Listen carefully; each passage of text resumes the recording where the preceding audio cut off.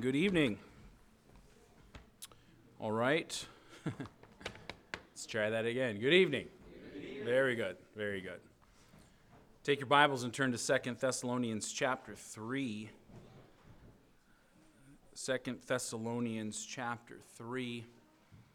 And I'll try not to keep you long here tonight. We do have a couple of things to do after church tonight, and then preparations, of course, for family camp. That starts on Monday of next week, and I have a few announcements to make regarding that. We'll do that after the preaching time here tonight, okay? And right before our prayer time.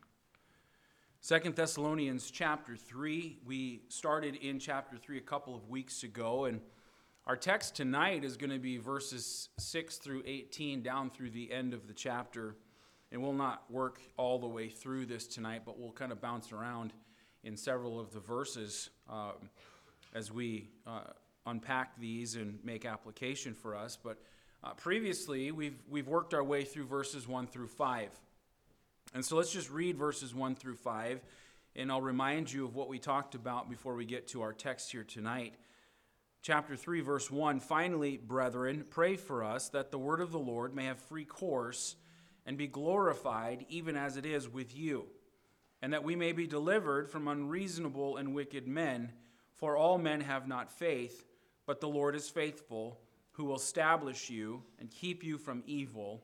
And we have confidence in the Lord touching you, that you both do and will do the things which we command you, and the Lord direct your hearts into the love of God and into the patient waiting for Christ." When we started this chapter, we made note of the very first word that Paul uses here. He uses the word "finally." And the way that we would use that word, it would be like this is the last thing. And it sort of carries that meaning, but it actually really means and carries the meaning of there's still something remaining. In other words, Paul's saying, we're rounding the corner here. I'm going to sort of put this letter to an end, but there's still something that's important to say as I close this letter out. And we saw what Paul was expressing here. The thing that was important to say was the very next word was, "Brethren, pray for us." And we talked about how Paul was expressing mutual dependence on each other here. He says, "Brethren, pray for us." And we made the application to all of that without getting back into all the details. The main application was that we all need each other in the church. We're brethren. We're a family. Every part is essential, and there's not one that's better than another. We all have different roles that we play. We all have different gifts that we've been given, but we need to understand that our particular gift, whatever that means or whatever that is, doesn't make us better than another person with a different gift. Now, when it comes to pastoring and so on, because I am the pastor of the church, that doesn't make me better than you. I have a different gift than you do. I have a different role to play, but it doesn't make me better than you. And there are pastors who preach better than others, but that doesn't make them good pastors. There are men who have different gifts for different roles and different abilities. And the point is that the gifts are to be used. They're given of the Lord, number one, to be used for the good of the whole, so that the body is edified and Christ is glorified. And so there's mutual dependence on each other, that we all need each other, and there's not one part that's more important than another in the Lord's church. And Christ is the only head that there is, and he is to be magnified and glorified in his church. Amen? So Paul expressed mutual dependence. Then he says, "Pray for us," and then he expresses what should be prayed for. He says, "Pray for us that the word of the Lord may have free course and be glorified even as it is with you." And the thing that Paul expresses that needs to be prayed for here is that pray that the gospel gets out, and it gets out effectively, and that it is able to work effectually in hearts. Notice how he says, pray for us that the word of the Lord may have free course. That carries the meaning of being unhindered or being weighed down or being unimpeded. In other words, he says, pray that the gospel and the word of God moves forward unimpeded, without hindrance. And he says, pray that the word of God is also glorified. That meant to render or esteem glorious. And we talked about how the word of the Lord is honored when people receive the truth, when people are saved, when the word of God effectually works and it yields fruit in people's lives. And then notice that Paul adds at the end of verse 1, even as it is with you. So he's talking about the word of the Lord being unimpeded, that it produces fruit, and then he says, even as it is with you. And what Paul is saying is, pray that the word of God has the same effect here where I'm preaching now as it did with you when I first preached it to you. What a great prayer to pray. Do you pray for Brother George in preaching the gospel? Do you really pray for him? That the word of the Lord has free course in people's hearts. That it's glorified, that people receive the truth. That it works effectually in people's hearts. For boldness, Paul asks churches to pray for him all the time. Pray that we would have boldness to speak the truth. And then in verse 2, he said, pray that we would be delivered from unreasonable and wicked men, for all men have not faith. And we talked about how there are those who despise the truth, who will do anything that they can to stop the message of salvation. And the application was that God's servants need our prayers for God's deliverance so that they can continue preaching the word and accomplish the work of the ministry. Now, then we got to verse 3. And we made note of the fact that verse 3 sort of switches gears a little bit, and Paul moves on to another important thing that's left to say. And we noted that because of the word but. So verse 3 says, but the Lord is faithful. And we talked about how that word means moreover, or in addition to. And so Paul says, in addition to you praying that the word of the Lord is not hindered and that it bears fruit, here's something else that's important. You need to remember that God is faithful. And we talked about the faithfulness of the Lord, which was a theme that Paul mentions many times in his letters to the churches. What was God faithful to do? Well, verse 3 says, the Lord is faithful who shall establish you and keep you from evil. We said that God is faithful to establish you or strengthen you, and he's faithful to keep you from evil. And we said what that meant was to be on guard against the thing that is hurtful for you. Amen. Praise the Lord that he is faithful, watching out for you and for me to guard against the thing that is hurtful to us. Amen. Paul said, or Jesus said to Peter, I've prayed for thee that thy faith fail not. Why did he say that? Because he said Satan desires to have you that he may sift you as wheat. Praise the Lord that he's faithful. Amen. Though men can't be trusted, God is faithful to his promises. God is faithful to his purposes. He's always one who can be confided in. When men are unbelieving, when men are unkind, when men would do you wrong, we can always go to the Lord and always find him to be one in whom we can confide and one who is a protector.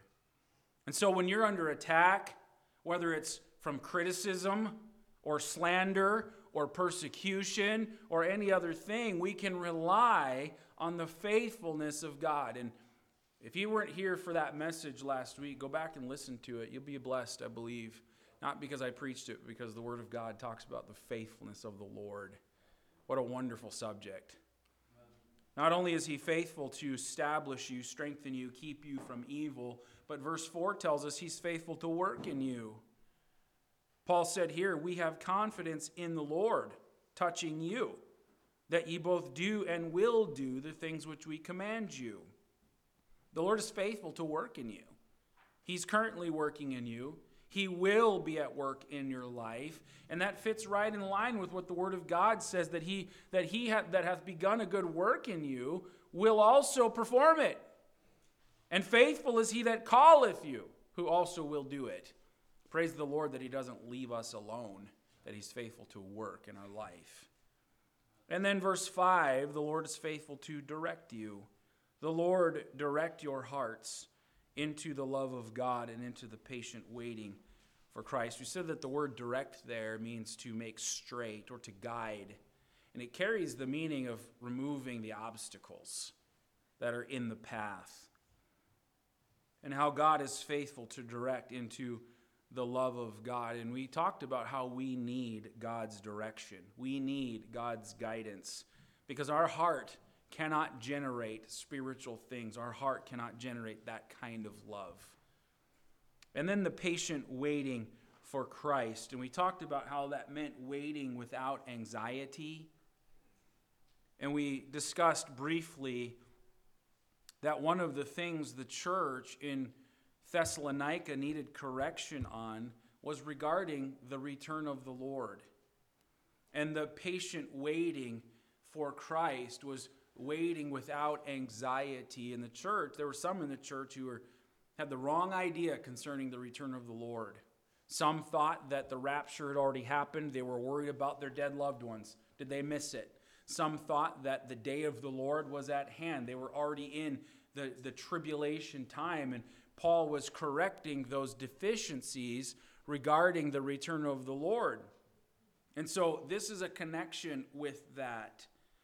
And this was one of the things that the church needed correction on regarding the return of Christ. And that leads us actually into our text verses. Because there were some things going on in the church that were directly related to their wrong idea concerning the return of the Lord. And it was impacting the way that they lived their daily life. So let's look at verse 6 and following. Paul says, "Now we command you, brethren, in the name of our Lord Jesus Christ, that ye withdraw yourselves from every brother that walketh disorderly, and not after the tradition which he received of us. For yourselves know how ye ought to follow us, for we behaved not ourselves disorderly among you.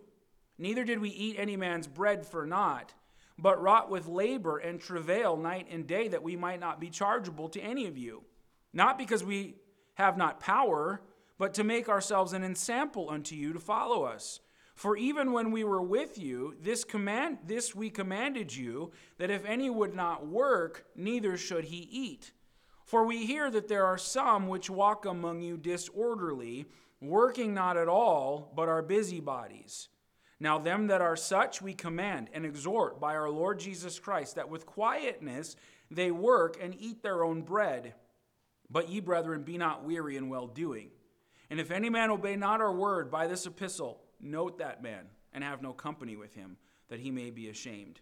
Yet count him not as an enemy, but admonish him as a brother. Now the Lord of peace himself give you peace always by all means. The Lord be with you all. The salutation of Paul with mine own hand, which is the token in every epistle, so I write. The grace of our Lord Jesus Christ be with you all. Amen. Tonight, we're going to start digging into these verses here and these particular corrections that Paul needed to make in the church. And here he's dealing with, as he did in the first letter that he wrote to them, with the situation that was produced by those who took the wrong attitude concerning the second coming of Christ. And it seems that there were those in Thessalonica who had given up their work and they had abandoned the routine claims of everyday life in anticipation of this soon return of Jesus Christ. And the idea kind of is, hey, the Lord's going to come any second. It's going to be just maybe tomorrow. So why work? Why do these normal, mundane, regular things? We're excited about the return of the Lord. And it seems as though this is the case. That some abandon the routine, everyday life in anticipation of Christ. That abandonment of work for everyday living turned into idleness because the Lord hadn't come and they still weren't working. And the Lord hadn't come and they still weren't working. And so it turned into idleness. That idleness then led to a way of living that was not Christ-like, and it was not acceptable in a New Testament church. And so Paul needs to correct this issue inside of the church. Paul uses a vivid word to describe these people. Look at verse 6 again. Paul says, "Now we command you, brethren, in the name of the Lord Jesus Christ, that ye withdraw yourselves from every brother that walketh disorderly." Paul uses the word disorderly to describe those who were brothers or sisters in the Lord who were living this way. The word disorderly here is the Greek word that means irregular. It means out of step.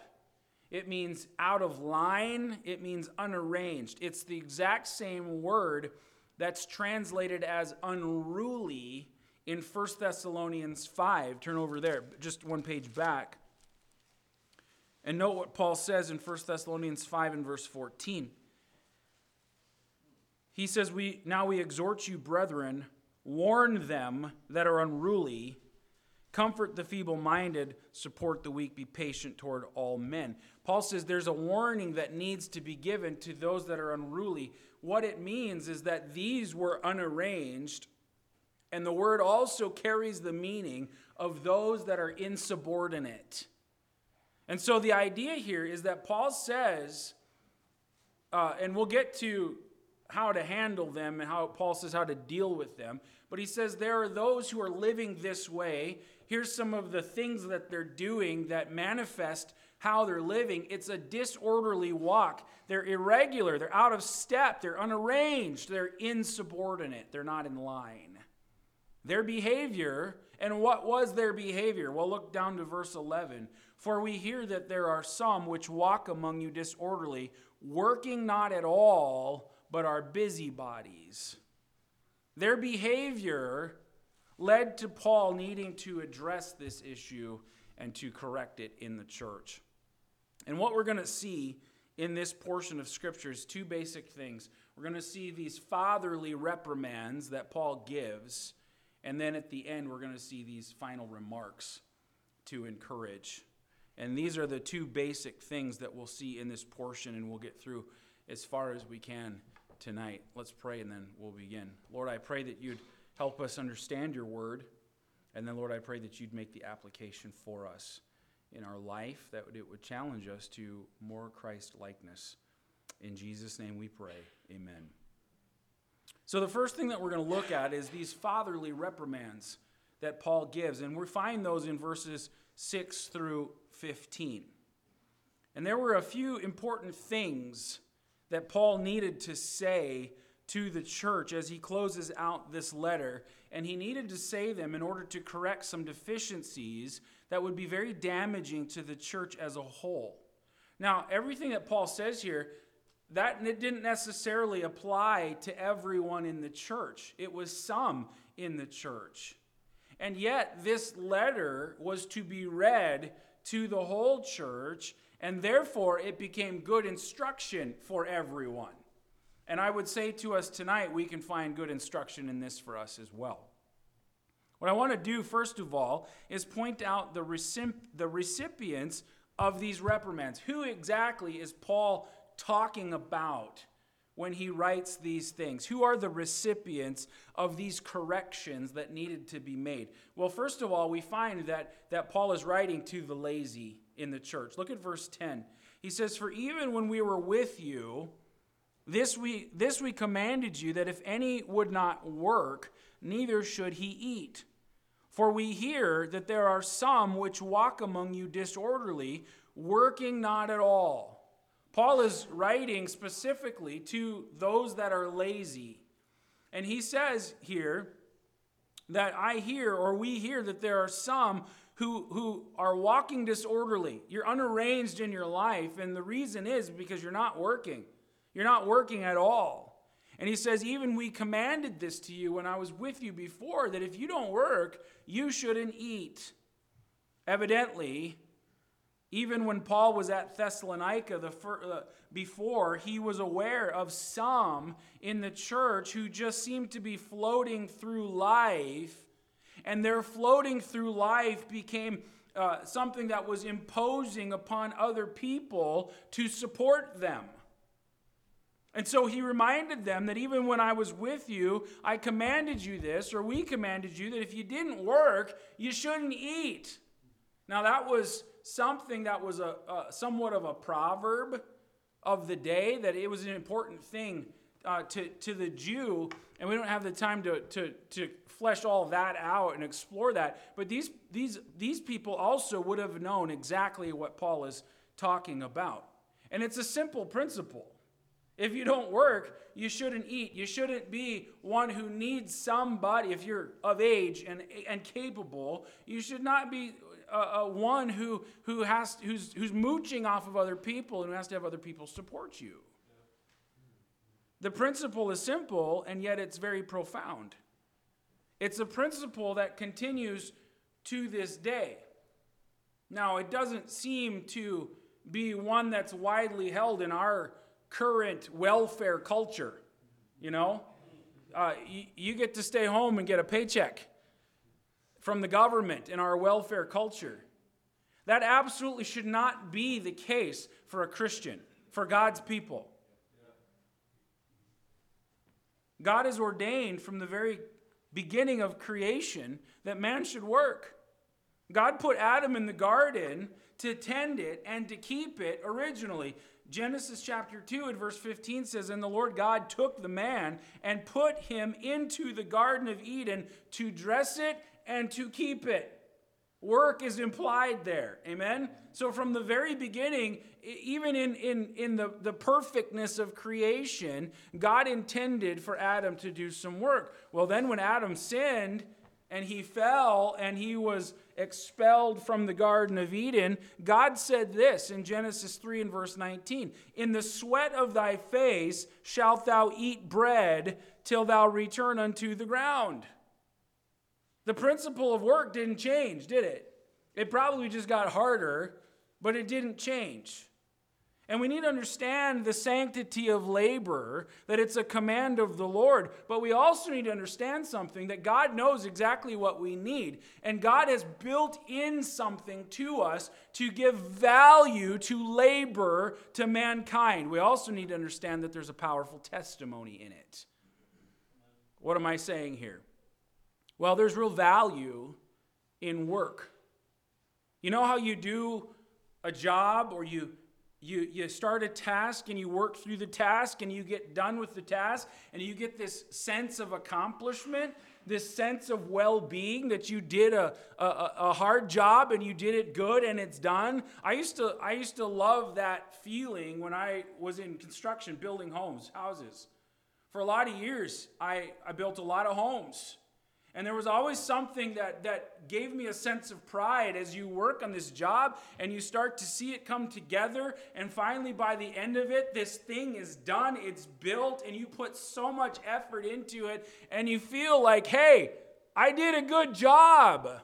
There's a sense of well-being that's there. There's value in it. Usually, those who find themselves in all kinds of trouble are people who have too much time on their hands. Amen? They're idle.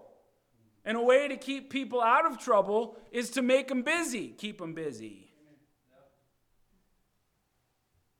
We really ought to try to train our kids to work. It's hard. But we ought to try our best to train them to work. I remember my mom put this inside of me. She instilled this in me from the time I was young. And I've told you the story before. By the time I was 12 years old, my mom's like, if you don't want wrinkled shirts, you're ironing them. If you want clean clothes to wear, you're washing them. And that was like, hey, okay, whatever. But by the time you wear the same clothes, for weeks at a time and you run out of things that you need, you start to realize, hey, I probably should go wash my clothes. And my mom took me to the washing machine. This is how you do it. This is how you sort clothes. This is what you need to do. This is how much you put in. Now it's yours. And she instilled in me a work ethic. From the time I was young, as a teenager, I couldn't stand my room to be a mess. Couldn't stand it. I had to, every time I'd come home from church, I had to take my clothes off. I had to hang them up in the closet. I had to put them away. I couldn't stand my room to be a mess. But that was something that my mother trained into me. By the time I was 14 years old, I was basically paying my own way. And I'm not saying this to try to do anything other than say I praise my mother for the work ethic that she put into me. Maybe except for the food and the place, that the roof over my head, anything extra, anything else, I was basically paying my own way because I had to work a job to do that. By the time I was 16 years old, I bought my first car from money that I had saved from work. And on it goes. And the point I'm making is that there's something very valuable in instilling work and a work ethic in our children. And here's the real point. The Christian should be a more conscientious worker than anybody else on their job. And why? It's a testimony issue. It's a factor in our testimony as we reflect and portray Jesus Christ. Now, I want you to notice some of Paul's statements here regarding work that become great applications for us. Now, notice in verse 7. All right, so Paul says in verse 6 that there are people that walk disorderly, not after the tradition or the teaching of the word that has been received of us. And then we go to find out that he's talking about people who aren't working, people who refuse to. Not people who can't get a job, but people who refuse to work. So then he says in verse 7, for yourselves know how ye ought to follow us, for we behave not ourselves disorderly among you. And this application that comes out of this regarding work is that Paul basically says, we wanted to be an example to you, and for us as a Christian, we ought to be an example when it comes to work. We ought to set an example. We ought to be an example when it comes to work. One preacher said this. He said, in regards to Christians in the workforce, few are happy in their work, many more are poor workers. You show me a lazy, irritating Christian on the job, and I'll show you an office, a store, a customer, a shop that isn't interested in his message. I think that's a powerful statement. A lazy, irritating worker on the job, fat chance of being a real witness for Jesus Christ. Work ethic matters for all kinds of things, including testimony. The surveillance camera of the world is watching God's people. There's a story that's told of David Brainerd when he was among the American Indians. And he stopped at a place where he offered to instruct and teach them concerning Christ and Christianity. And he was met with this reply from the Native Americans. He said, why should you desire the Indians to become Christians, seeing that the Christians are so much worse than the Indians? The Christians lie, they steal, they drink worse than the Indians. They first taught the Indian to be drunk. They steal to such a great degree that their rulers are obliged to hang them for it. And even that is not enough to deter others from the practice. We will not consent, therefore, to become Christians, lest we should be as bad as they. We will live as our fathers lived and go where our fathers are when we die. By no influence of David Brainerd could he change their decision. And the reason is because of a prior bad testimony that was given to these people. So Paul says here in verse 7, yourselves know how ye ought to follow us, for we behave not ourselves disorderly among you. The principle is we ought to be an example when it comes to work. But there's another one. Look at verse 8. He says, neither did we eat any man's bread for naught, but wrought with labor and travail night and day, that we might not be chargeable to any of you. Here's another principle that comes out of this. And Paul is basically saying, hey, don't be a freeloader. Don't be a freeloader. He says, we didn't eat any man's bread for naught. It basically means gratuitously, or it means at another person's expense or burden. Specifically, Paul and his company didn't eat at another person's burden. And Paul reminded them how they wrought with labor and travail night and day, that we wouldn't be chargeable to any of you. And the idea is that they themselves worked with their hands to earn a living. In some cases, it was day and night, that they wouldn't become a burden to somebody else. Now look at verse 9. Not because we have not power, but to make ourselves an ensample unto you to follow us. He says, not because we don't have the authority to live off of you, or the right to live of the gospel, but we chose rather to be an example and not to be burdensome. Now look at verse 12. Now them that are such we command and exhort by our Lord Jesus Christ, that with quietness they work and eat their own bread. Paul couldn't be more clear here. Paul commanded them in the name of the Lord to stop freeloading and go to work. He says on top of that, you're to do that in quietness. In other words, he says, put your head down, go to work, mind your own business, and stop meddling in the affairs of other people. And then the final phrase is really pointed. He says, and to eat their own bread. In other words, work with your hands, provide for yourself, eat your own food, and not mooch off of other people. That was the instruction that Paul was giving to those in the church. But friend, that principle carries over into other things as well. For example, if you borrow something from somebody else and it breaks while you're using it, you need to replace it or you need to fix it so that it doesn't become a burden to somebody else. Don't be burdensome to another. This last winter, with all this snow, I asked Pastor Humphrey if I could borrow a snowblower. And he's like, sure, go ahead and borrow it. So I'm using it and blowing snow, and I returned it thinking everything's good. The next time I saw him, he's like, hey, were you having trouble blowing a lot of snow? I'm like, well, I don't know. I don't think so. I think it was blowing just fine. He goes, well, the shear pin was broken on the auger. I'm like, oh, it broke? Like, oh, yeah, it happens. You know, you hit ice chunks or rocks. I'm like, hey, I'll buy you a bunch of shear pins. I'll replace that. And he's like, oh, no, it happens all the time. I got a bunch of them. I didn't like that. I wanted to replace it, but he wouldn't let me do it.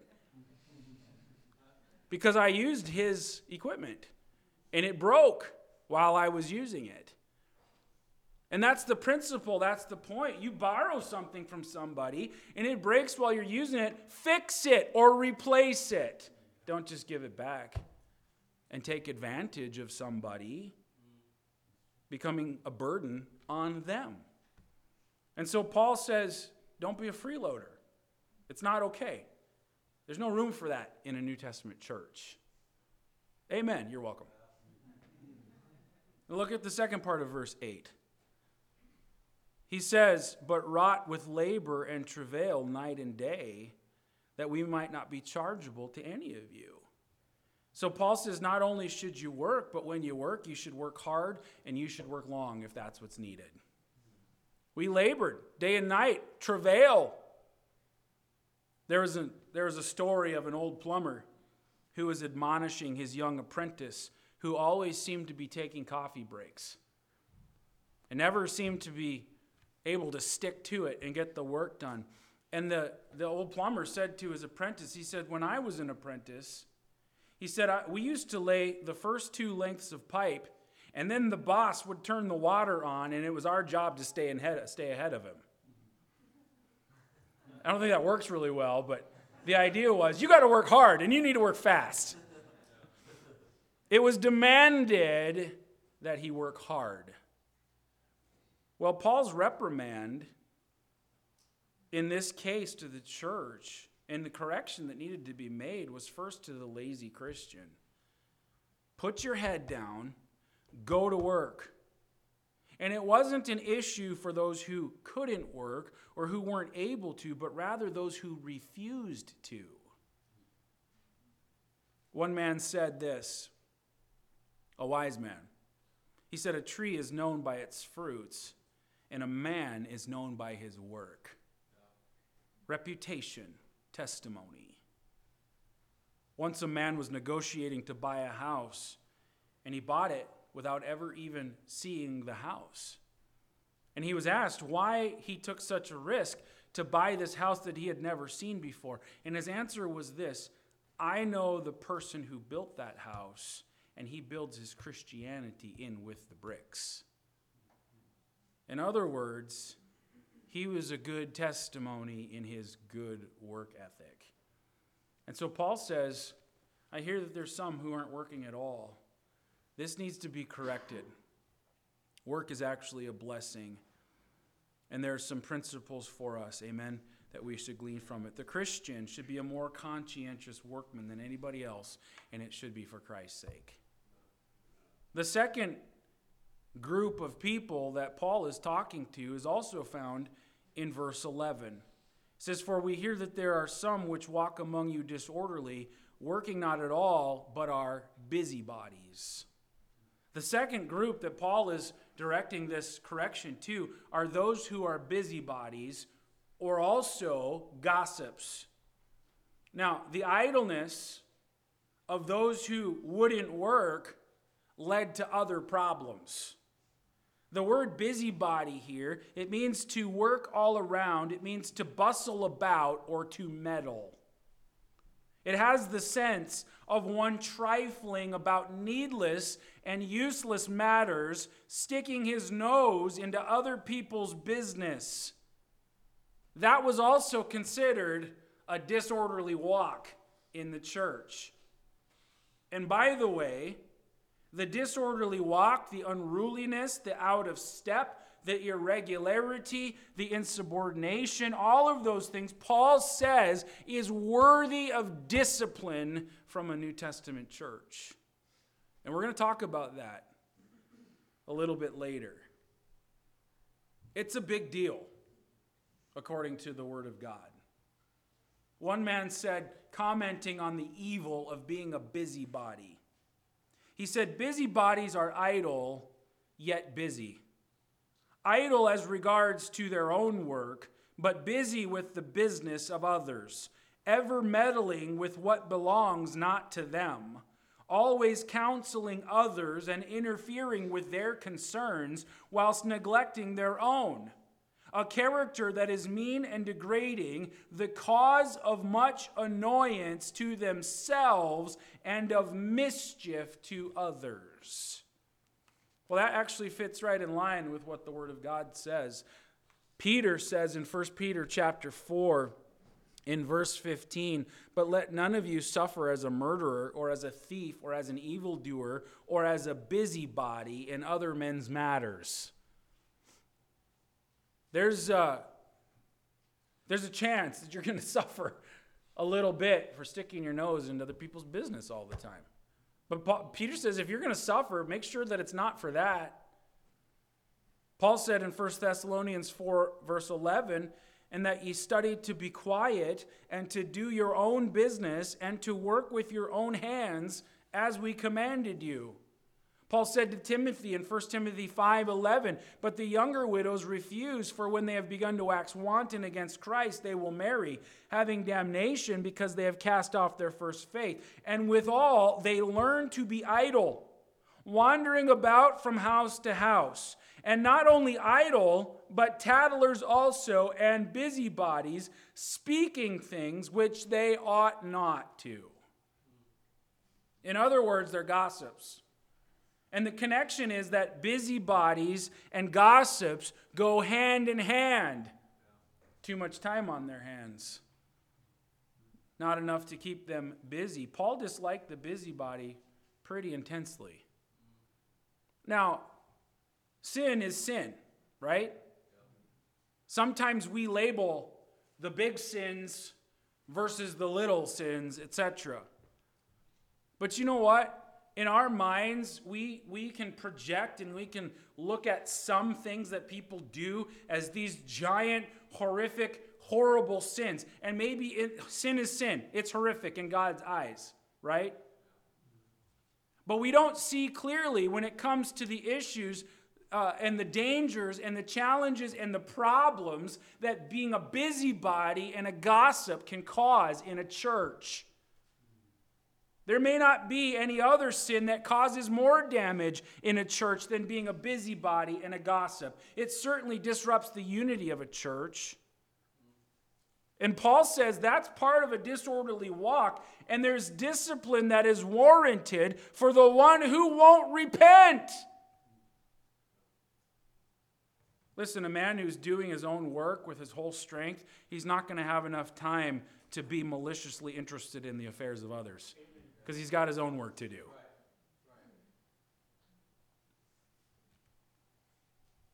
So Paul says this is a problem. And the idleness of not working, it's led to other problems. And these people are busybodies. And there's not room for that in a New Testament church. The third group that Paul is talking to specifically is found in verse 14. And he says, if any man obey not our word by this epistle, note that man and have no company with him, that he may be ashamed. And I'm labeling this group the disobedient or the insubordinate. Paul says, if any man obey not our word by this epistle, note that man and have no company with him. So Paul is talking about the disobedient or the insubordinate. Now notice verse 6 as well. Now we command you, brethren, in the name of our Lord Jesus Christ, that ye withdraw yourselves from every brother that walketh disorderly, and not after the tradition which he received of us. So again, we have the word disorderly. It means irregular. It means unarranged. It means out of order. It means insubordinate. But then we also have the word tradition in verse 6. They walk disorderly and not after the tradition which he received of us. That word tradition isn't how we would normally use the word tradition. Like we have our family traditions, at Christmas time. That's not exactly what he's saying. The word means a transmission of a precept or a law. And what needs to be understood is that it's a transmission of a precept. It's not the creating of a precept. It's simply transmitting a precept or a law. And so when Paul says to those that walk disorderly and not after the tradition which he received of us, he's not talking about his own words. He's not talking about the things that he has created. It's simply the teaching and the transmitting of a precept or law that was created by someone else, which is the Lord. Because he speaks on the authority of the Lord Jesus Christ. So in other words, they were living in a way that was not according to the apostles' teaching, but it was teaching that came directly from the authority of Jesus Christ. Now go to verse 12 again. Now them that are such we command and exhort by our Lord Jesus Christ, that with quietness they work and eat their own bread. Now, for us, the application certainly is the teaching of God's word. It's not man's words or man's commands. It's living in a way that is disobedient to the command of Christ through his word. So several things fall under that category, friend. There's the idleness. There's the busybodies. There's the gossip. There's the backbiter. There's insubordination to God-placed authority. In verse 12, now we read verse 12, but look at verse 14. And if any man obey not our word by this epistle, note that man. And so what we're saying here is in the context of verse 6, the context of verse 12, the context of verse 14, it all has to do with the leadership of the church. Paul said in verse 6, the traditions or the teaching received of us. In verse 12, he says, them that are such, we command. And then he says in verse 14, if any man obey not our word. In other words, those who were insubordinate to the God-placed leadership of the church were guilty of being unruly and having disorderly walk. It was the teaching, though, that came from the Lord. That's the key. And that was a contentious spirit that was not healthy for the church, and it needed to be corrected. And so Paul gives some instructions on what the church needed to do about it. Paul commands that those who disregard his instruction or his teaching that came from the authority of Christ needed to be dealt with by the church. But they were not to be dealt with as enemies, but as brothers. And the discipline that needed to be given, and here's a principle for parents, principle for life as well. The discipline given by a man who contemptuously looks down upon the sinner and speaks to hurt, that may terrify them, it may wound them, but it seldom brings reconciliation. It seldom brings about good. It's more likely to produce resentment rather than repentance. When Christian discipline is necessary, it's to be given as a brother, not in anger, still contempt for sin, yes, but always in love. And so Paul goes on to talk about some of this, and he gives some rules. What are you supposed to do? And we'll talk about these next time, but Paul says, these people that are such, you need to identify them first, and then you need to separate from them. In verse 6, he says, withdraw yourselves from every brother. In verse 14, he says, note that man and have no company with him. Then you need to admonish them. Verse 15, count him as a brother, not as an enemy, but admonish him as a brother. And then the third, it's implied in verse 15, is that you need to show love as a brother. And so we're going to talk about those next time, and we'll consider Paul's final remarks in verses 16 through 18 concerning God's peace that he gives, and then concerning God's grace. And I'm prayerful that these will also be encouraging and a blessing to you as well. Did you learn anything tonight? Did you gain anything? Well, hopefully, prayerfully, you did. It's God's word. If you didn't, that's your fault. No, I'm kidding. I'm kidding. It's good to be with you tonight. Let's pray. Heavenly Father, Lord, I pray that you'd use your word in our lives. And Lord, I pray that you'd help to shape and mold us into the image of Christ. And Lord, give us your grace to submit and yield to you. Father, wherever those applications need to be made. And Father, I'm thankful for the instruction that you give us in your word. Not only as an individual, as a person,